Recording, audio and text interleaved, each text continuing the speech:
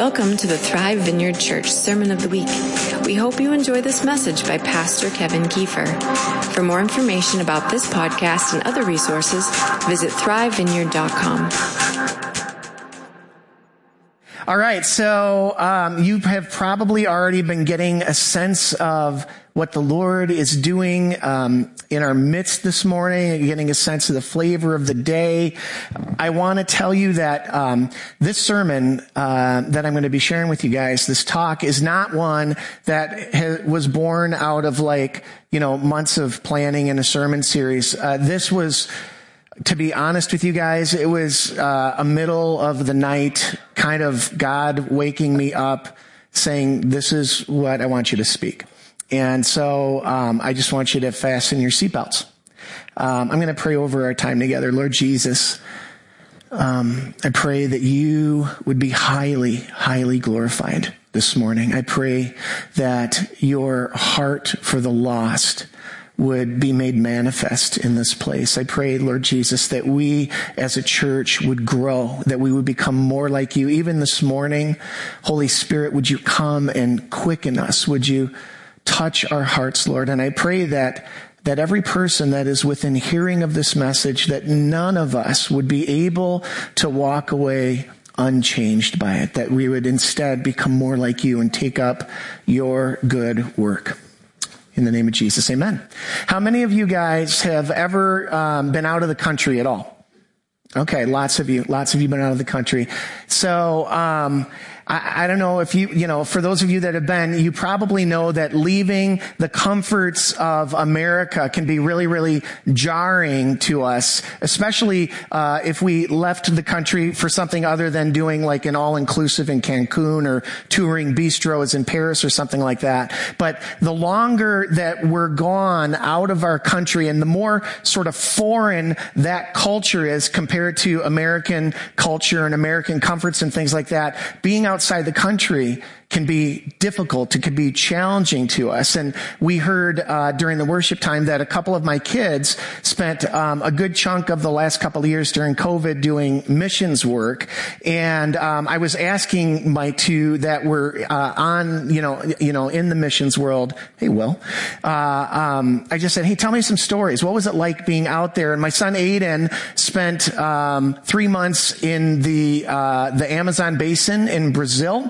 And I said, what was it like? And he said it was actually really, really hard. And he talked about how so often, normally what they slept in was hammocks, and they slept outside a lot. And so they were frequently they would wake up to hundreds and hundreds of mosquito bites. I was surprised and a little bit disappointed to hear that they often didn't have enough food. The missionaries didn't have enough food to eat. Aiden said he was hungry a lot of the time. They very, very often they didn't have running water, and so they did their showering and the washing of their clothes in rivers a lot of the time. And so Aiden said that he was always sandy and he was always sticky and he was always dirty, which for Aiden, he's got like tactile issues, and so that probably drove him nuts. And he said it was hard, but it was worth it because of the work that they were doing. And then I asked my daughter Anna, you guys probably have heard that Anna spent last winter in Mongolia. And I was actually sharing this with a friend from a Russian friend at Rangrove Village. He was asking where Anna was, and I said, oh, she's in this town. And he said, oh, by Siberia. And I said, yeah, by Siberia. I don't know if you've got any of those pictures that you can throw up there, but I asked Anna what was life like there. And first of all, it was cold. Average temperature was 30 below. The average temperature. And what is really kind of weird is that in Mongolia, I don't think they have laws restricting air pollution. And so the air was constantly filled with smoke. And there was so much air pollution that when these young adults would wash their clothes, the water that they washed their clothes in turned black. It was just black. And the result of that is that all of the missionaries were sick for pretty much the duration of their time together. And they had how many missionaries? 11? 9 in your group, and they had this little minivan that they would travel all throughout the country and driving 10, 12 hours a day, crammed in this minivan with all their stuff, just so that they could reach the farthest parts of Mongolia with the gospel. And probably, I'm guessing one of the greatest challenges to Anna was a vegan for years. She was a vegan, and in Mongolia there is no such thing as a vegan. As a matter of fact, they didn't have vegetables at all, and so all they ate was basically meat, and they drank dairy. And so there's a picture of some food, I think, but Anna, the vegan, when I asked her some of that, we don't know what that is, but it is food. Terry thinks it's an alligator head, but I don't know if there's alligators in Mongolia. But whatever that is, it might be a deer or a horse or something like that. But that was what they ate. And so Anna ate crazy things like sheep eyeballs. And the thing that impressed me the most was, I might have shared this before, she ate bull penis.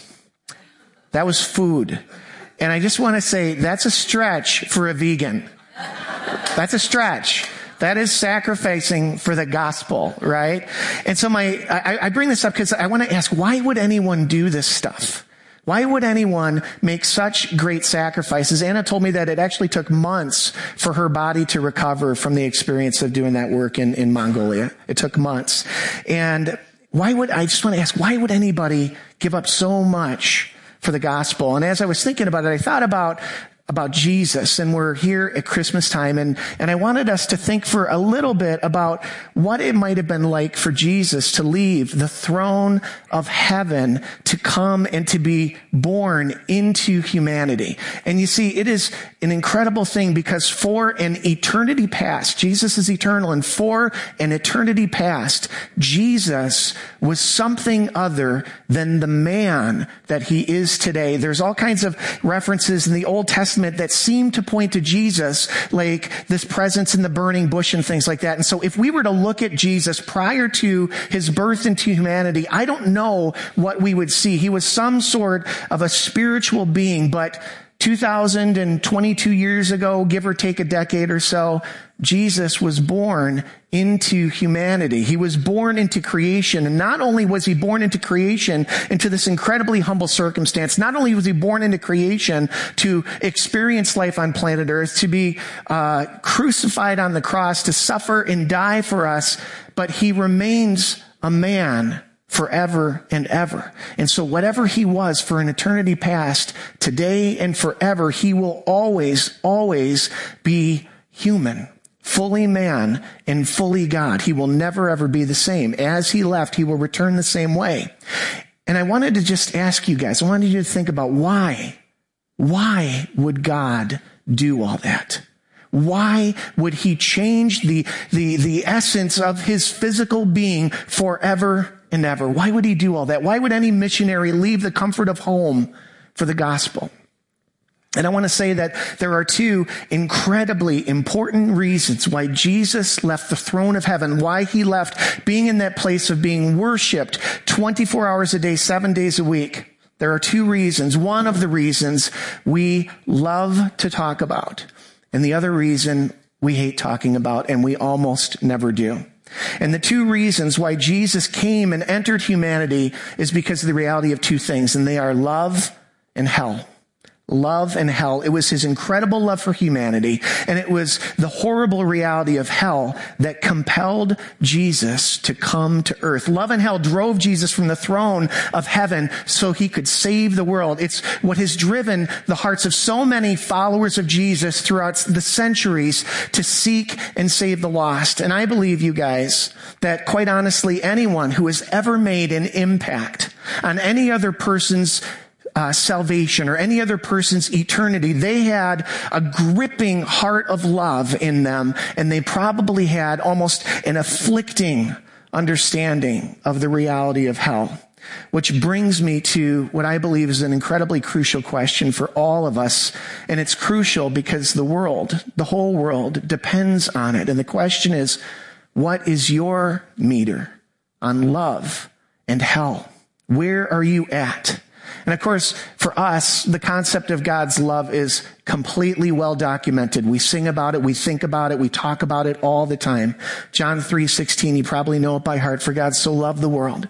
He so loved the world that he gave his one and only son, that whoever would believe in him would not perish but have eternal life. And for you and I who follow Jesus, our lives have been transformed by his love. I mean, God's love for us is the message of the Bible. It's the message of Christmas, and it's a message that the whole world needs to hear. Your friends need to hear it. Your family needs to hear it. Your coworkers need to hear it. Your mailman needs to hear it. We all need to hear the message of God's love. But I want to tell you guys that as amazing and as powerful and as great as that love is, his love has an Achilles heel. It has an Achilles heel. And that is that love isn't urgent. It's not urgent. Your friends need to hear about his love, but for any of us that have ever shared anything about God's love, I bet you felt like once you shared it, you could walk away because you could always share it again later. You can always talk about it another time. But here's the thing. I just want to ask you, what if things were actually far more urgent than what we realize, and we just weren't paying attention? We just weren't paying attention. When our son Cole was a little kid, I know I'm talking about my kids a lot today. When our son Cole was a little guy, he kept Molly and I on our toes because he was a runner and he was an escape artist. And he was always on the go. And when he would take off, he would never come back again. Like, he wasn't like hiding in a corner. He was out the door, down the street, nowhere to be found. And so we knew that about Cole. And so we always had to keep our eyes on him. And one Christmas season, when Cole was 4 years old, I had to get out of the house. I had to get the kid out of the house. And so I called a friend of mine who had a kid Cole's age, and I said, hey, let's go to the mall and let the kids play at the play place. And this was during Christmas season, so the mall was bonkers. And so we took him there. And if you can imagine those play places, right, just throngs of kids. And then along the sides, there were just parents sitting there, on their phones or chatting or watching their kids or whatever. I knew my son, and so I knew that I didn't have the luxury of sitting on the edge while Cole was in the play place. I had to stand at the gate, the only place where kids could come in or go out, because if I didn't stand there, he'd be gone, right? And so my friend and I stood there and just chatted, and we let the kids play, and every 10 minutes or so, I would look out and kind of get a beat on, there he is, okay, and then we go back to talking. Well, after about 30 minutes or so, I looked out there and couldn't find him, but I knew he was in there somewhere. So I just went back to chatting, and another, 10 minutes later or so, I started looking for him, and I was like, I really need to find this kid. I can't find him. And so I looked around and I asked my friend, I said, do you see Cole in there? And after about 5 minutes of looking, he wasn't in there. He was gone. I had no idea how he got out, but he got out. And I freaked out like a madman. I started running through the mall, yelling Cole's name like a crazy guy, and I ended up running over to the information desk, and there was a little old lady sitting at the information desk, and I said, I've lost my son. I don't know where he is. Can you guys help me? She said, sure. And so then I took off again. I started running around, looking at every store, screaming his name, couldn't find him. And after about 20 minutes, I ran back to the information desk, and sure enough, little Cole was sitting there with the little old lady, and she laid into me. She said, you got to be more responsible with your kids. Something's going to happen to them. She talked to me about being a responsible adult, which I thought was fair. And they found him in the Disney store. He's a smart kid, right? So Cole was in the Disney store. Someone saw that he was alone and brought him to the desk. Now, in that completely terrifying moment where I had lost my son, I want to tell you what I wasn't thinking. Here's what I wasn't thinking. I wasn't thinking, I really love that little guy. I just have a heart for him. I just find him to be kind of winsome. I think I'm going to go look for him because I just have feelings of affection for him. That's not what was happening in my heart. I was freaking out because I thought something really bad could happen to him. That's all I could think about. My 4-year-old was gone and something bad could happen to him, and I have to find him right now. It was urgency that got me moving. And the reason I felt urgent was because something really bad can happen. And probably nothing would, but something could. And the reason I bring this up is because I want to ask, is there an urgency with us when it comes to the salvation of the people that we care about? Is getting the good news to the people that we know in our lives that do not know Christ, that do not follow Christ, is this a necessity for us, or is it simply a nicety? Because if you and I, I'm talking to you, if you and I do not feel an urgency for the people in our lives that do not follow Christ, then who will? Who will, if not you and I? Every day we read about people whose lives have been cut short by another mass shooting at Walmart, or the 2 kids that drowned this week at the pond, like just 6 blocks from our house. People that get a cancer diagnosis or a car accident. Every day people are surprised by the shortness of life. Every single day. And yet we have been warned in Scripture over and over again. Proverbs 27 says, do not boast about tomorrow, for you do not know what the day may bring. Don't boast about tomorrow. You don't know what the day may bring. James said this, come now, you who say today or tomorrow we'll go into such and such a town and spend a year there and trade and make a profit. Yet you do not know what tomorrow will bring. What is your life? For you are a mist that appears for a little time and then vanishes. I just want to say to you guys that though it's tough to think about, there is an urgency that comes from the Bible for every follower of Jesus, every disciple of Jesus. We have an urgency, first of all, because no tomorrow is promised to us or to anyone that we care about. And secondly, we have an urgency because for the people that don't know the Lord, something bad could happen to them. And that bad thing is called hell. It's called hell. And I want to talk about hell for a second. And you may be like, can we wait till after Christmas to talk about this? And I want to say we can't wait. Jesus talked about hell more than any person in Scripture. In the Greek New Testament, the word for hell is this word Gehenna, right? And Gehenna was this place, I think we have a picture of it. Gehenna referred to an area that was sort of on the southeast side of Jerusalem, and it was previously to Jesus' day, it was a place where children were actually sacrificed to the pagan god Moloch. They were burned to this pagan god Moloch. And then in Jesus' day, this is what it looks like in today, and you can see the valley there. In Jesus' day, it was this smoldering fire that was constantly burning, where people brought their garbage and dead animals, sometimes even dead people. And it was this putrid, smoky place that became the picture for them of what the eternal fire of hell was like. And so, according to writer Leslie Schmucker of the Gospel Coalition, she wrote this. She said, Jesus doesn't only reference hell, he describes it in great detail. He says it is a place of eternal torment, of unquenchable fire, where the worm does not die, where people gnash their teeth in anguish and regret, a place from which there is no return, even to warn loved ones. He calls hell a place of outer darkness, comparing it to Gehenna, which is a trash dump outside the walls of Jerusalem, where rubbish was burned and maggots abounded. Jesus talked about hell more than he talks about heaven, and he describes it more vividly. There is no denying that Jesus knew and believed and warned about the absolute reality of hell. I'll give you 2 scriptures. And do not fear those who kill the body but cannot kill the soul. Rather, fear him who can destroy both soul and body in hell. That's Jesus. Matthew chapter 13. He said this, once again, the kingdom of heaven is like a net that was let down into the lake and caught all kinds of fish. And when it was full, the fishermen pulled it up on shore. And then they sat down and they collected the good fish in baskets, but they threw the bad away. And then he says, this is how it will be at the end of the age. The angels will come and will separate the wicked from the righteous and throw them into the blazing furnace, where there will be weeping and gnashing of teeth. And then he said this, and this is for you and I. He said, have you understood all these things?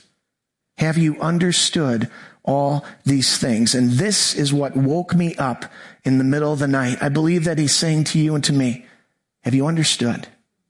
Have you understood these things?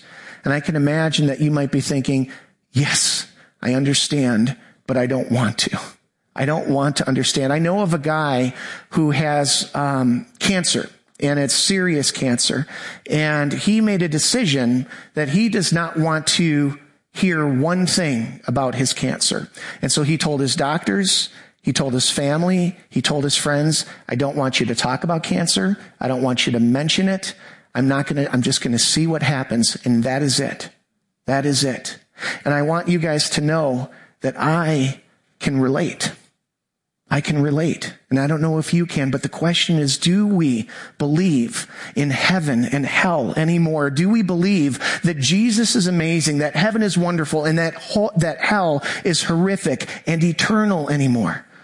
Or has heaven and hell just gotten too intense for our modern sensitivities? How many of you guys have ever thought about hell and it makes you so uncomfortable that to sort of assuage your discomfort in it, you've just kind of negotiated in your mind. You thought to yourself, I don't know if God would really do that. My God is a God of love. I don't think that he would really do that. He'll find a way out of that thing. He'll figure out something. I know in my own thinking, you guys, there's a part of me that I just feel like the harsh reality of hell is almost overwhelming. It's just too much to think about. Like what hell is in itself is too much to think about. And the fact that it is eternal is just completely overwhelming. And if I were to be really honest with you guys, as I think about it, I would have to say that I've said to God sometimes, how could you? How could you? How could you do this? Does anybody else ever feel that way? But like Job, calling God out because Job experienced things in his life that he didn't think was fair. My offense at God's choices do not negate them. My offense at God's choices do not negate them. And so what do we do with that? What do we do with all that? Well, like the guy with cancer, sometimes the truth can be so difficult that it's just easiest to ignore it. And that's what Thomas Jefferson did. Thomas Jefferson, I don't know if you guys know this, but sitting in the Smithsonian Institute is an artifact that I actually hope to see someday. And that is Thomas Jefferson's own Bible, his actual Bible. And Jefferson was a quasi-Christian, I guess is what you could call him. He believed in Jesus, and he thought that Jesus was a great moral teacher and a great example to humanity, but he completely, in his enlightened state, he completely rejected anything supernatural about Jesus, his deity. He rejected miracles, anything in the Bible that referenced demons or casting demons out, all of that stuff. He just completely said, nope, I don't believe in any of that. And so Jefferson's Bible sits in the Smithsonian, and what Jefferson did is he took his scissors and he cut out every part of the Bible that he didn't agree with. He just cut it right out of there, right? And while few of us would cut anything out of the Bible with our scissors, we often ignore the parts of Scripture that don't line up with our personal perspective, with our modern sensibilities, with our wokeness, whatever it is that we have, right? The author Flannery O'Connor, she said this, truth doesn't change according to my ability to stomach it emotionally. Truth doesn't change according to my ability to stomach it emotionally. God doesn't change even if our culture changes. God doesn't change even if your personal values change. The Scripture doesn't change even if we doubt it. And so if we ignore the reality of hell, while we may not preach another gospel to others, we may be living out another gospel. And the effect is the same. And I want to ask you, what price do God's precious people who are around us pay if we do not live out the full truth of the Scripture? What gospel are we living out? What gospel, church, will you pass on to the next generation? What gospel will you pass on? And so that's what woke me up at 3 a.m.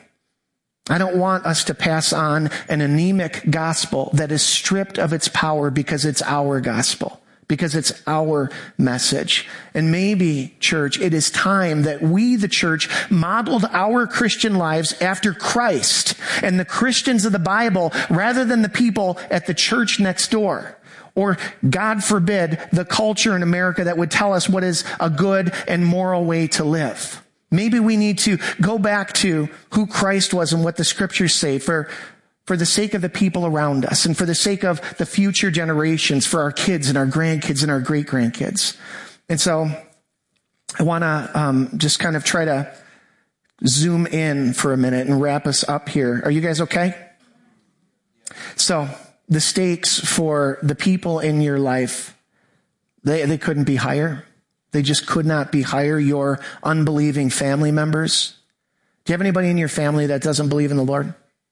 Do you have a friend that doesn't believe in the Lord? Do you have somebody that you care about, somebody that you know that doesn't believe in the Lord? The stakes for them could not be higher. And what they need is a faithful, real Christian who will manifest Christ, who will preach the full gospel to them, who will do what God has called them to do. And I just hearken back to what Paul says all the time in 2 Timothy 4. He said this, do the work of an evangelist.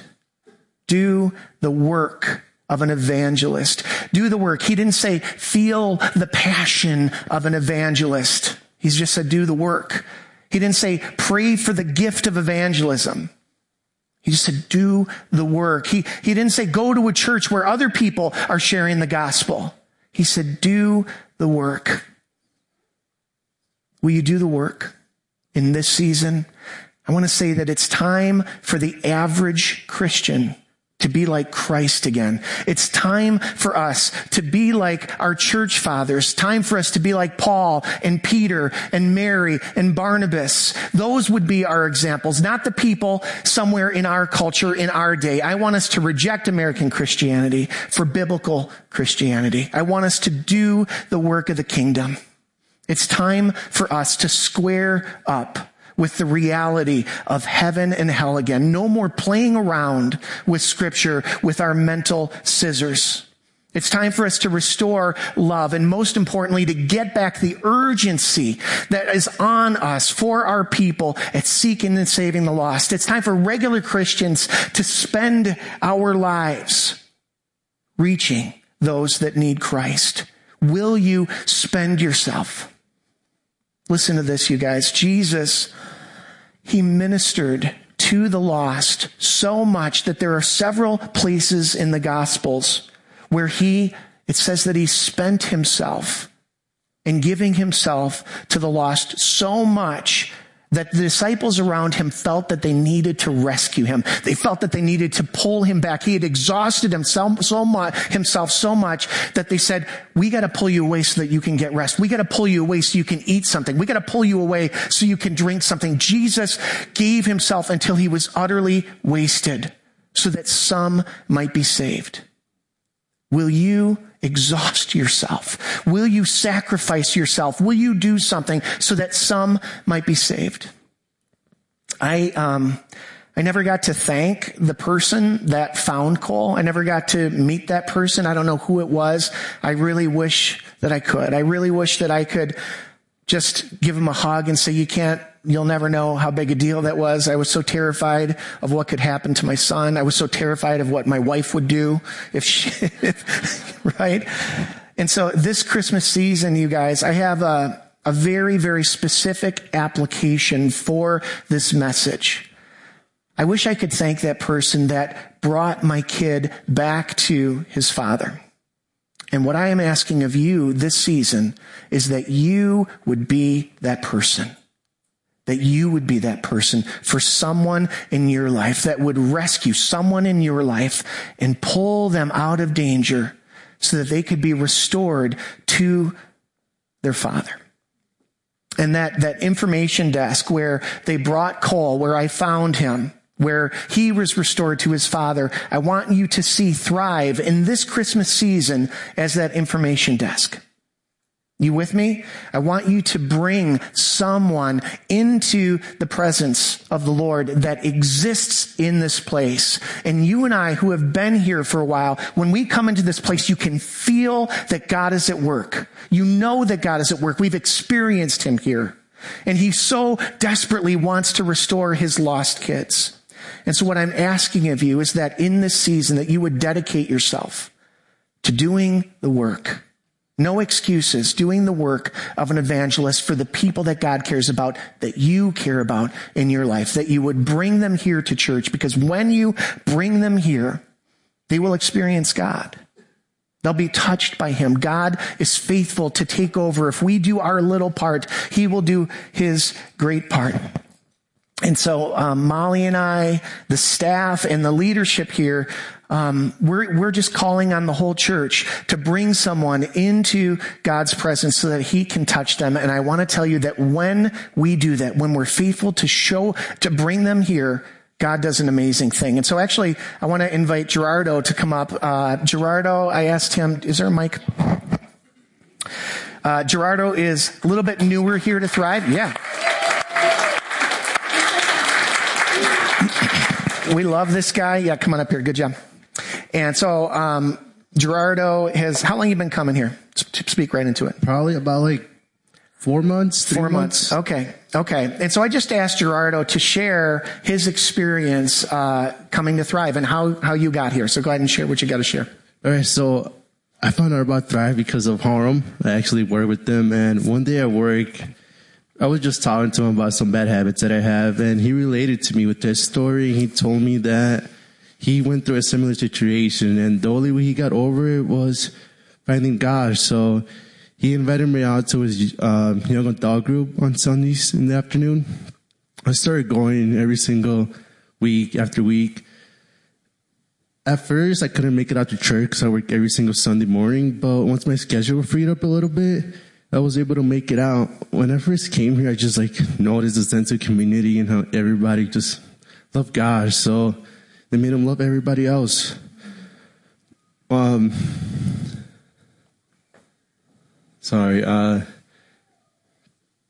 After a couple weeks of coming, I invited my girlfriend Kathy to come out here, and we're both really excited just to be part of this family and just to grow with God and grow a relationship with them. And most importantly, just bring people out here and have them feel the same love that we feel when we're around here. That's good. Good job. Thank you. Thank you.